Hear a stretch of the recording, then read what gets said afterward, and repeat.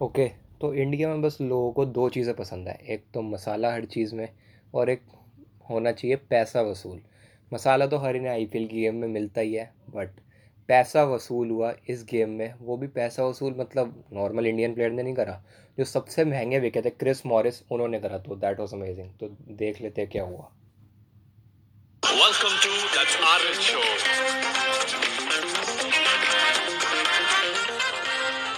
Okay, so it was the seventh match, और ये match था दिल्ली और आरआर के बीच में।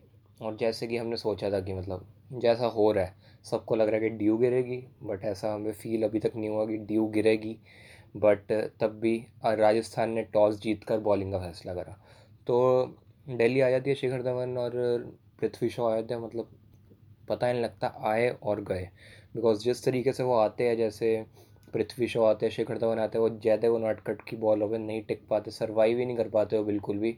जयदेव उनादकट जल्दी से तीन तीन विकेटें ले जाते हैं, फिर चार आउट दिल्ली के हो जाते हैं, स्टॉइनिस भी आउट हो जाते हैं। और फिर अकेले ऋषभ पंत बचते हैं। ऋषभ पंत मतलब जैसे पहले होता था कि जैसे धोनी बचे होते थे, बिकॉज पहले धोनी पे पूरा प्रेशर होता था। कल ऋषभ पंत पे पूरा प्रेशर था, तो ऋषभ पंत ने अपना पूरा रिस्पॉन्सिबिलिटी से खेले। आउट बड़ा अजीब तरीके से, बट जो बंदे को रिस्पॉन्सिबिलिटी मिली थी, एक एक ओवर में 20 रन मारे सारे, मतलब लॉफ्टेड इतने नहीं मार रहे थे, सारे ग्राउंडेड मार रहे थे। ऑफ के चौके बहुत ज़्यादा लगाए ऋषभ पंत ने।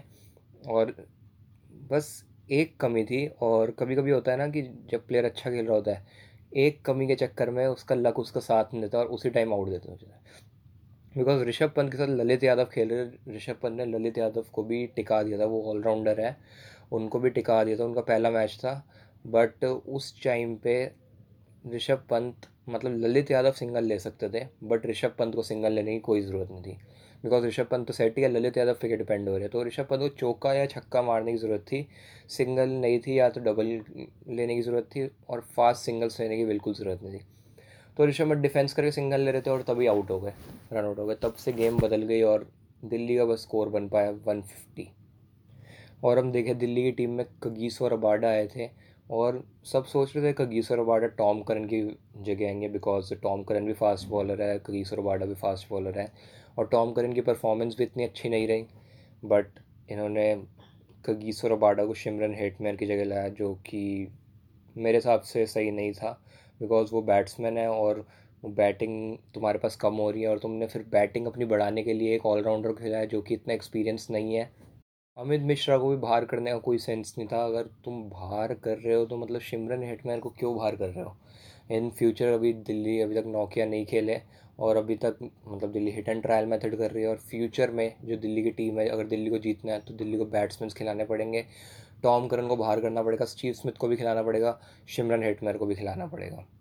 तो फिर राजस्थान की बैटिंग आती है। राजस्थान से जॉस बटलर और मनन वोरा शुरुआत करते हैं। शुरुआत मनन वोरा अच्छी करते हैं, चौके के साथ शुरुआत करते हैं, बट मतलब मनन वोरा जिस तरीके से खेल रहे थे, एक बॉल पे मार दिया आवेश खान को, फिर दूसरी बॉल पे मार रहे, तो मनन वोरा जल्दी आउट हो जाते हैं, फिर बटलर भी जल्दी आउट हो जाते हैं, और फिर रबाडा आते हैं, रबाडा जल्दी जल्दी सबको चटका जाते हैं। रबाडा ने संजू सैमसन को आउट कर देते हैं, शिवम दुबे का आउट कर देते, तो पूरी टीम बिखरनी शुरू हो जाती है। 40 रन पे चार आउट हो जाए तो पूरा प्रेशर टीम पे बन जाता है। बट एक जो नए प्लेयर को खिलाया था, जो कि मतलब पिछली बार भी खिलाया था, बट पिछली बार एक भी बॉल नहीं खेल पाए थे, वो एक ही मैच खेले थे, उसमें 0 रन 0 बॉल रन आउट हो गए थे। डेविड मिलर को खिलाया था, तो आज अपनी अपनी वर्थ दिखाने के लिए डेविड मिलर को खिलाया था, और David Miller has proved his worth. और मेन मज़ा तो आया उनका क्रिस मॉरिस का, मतलब जिस अंदाज से क्रिस मॉरिस खेले। बिकॉज 16.5 करोड़ का लिया बंदे, प्रेशर बहुत रहता है कि जब भी तुम इतना महंगा खरीदते तो भाई रन चाहिए ही चाहिए। तो क्रिस मॉरिस से रन चाहिए ही थे, और उन्होंने मारे ही मारे।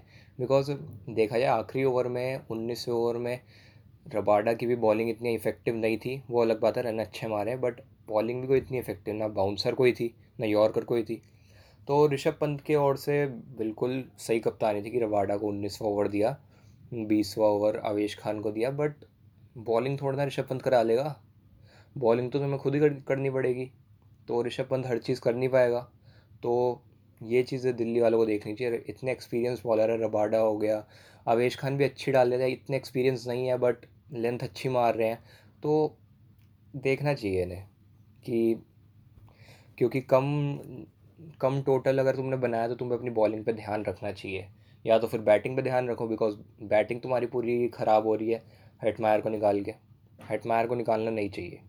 दिल्ली ने स्टार्टिंग के 10 से 14 ओवरों में बहुत अच्छी बॉलिंग कराई थी, बट एंड के 6 ओवर्स में दिल्ली ने अपना पूरा वो ख़राब करवा लिया। 200 के स्ट्राइक रेट से मॉरिस खेल रहे थे, और इन द एंड रिज़ल्ट वही रहा कि 2 बॉलें बची थी और राजस्थान रॉयल्स जीत गई। मेरे हिसाब से Vivo game changer of the match मैं मॉरिस को नहीं दूंगा, मैं दूंगा मेरे हिसाब से, in my opinion, Jaydev Unadkat को, बिकॉज जयदेव उनादकट ने भी मतलब इस सीज़न का डेब्यू करा था अपना।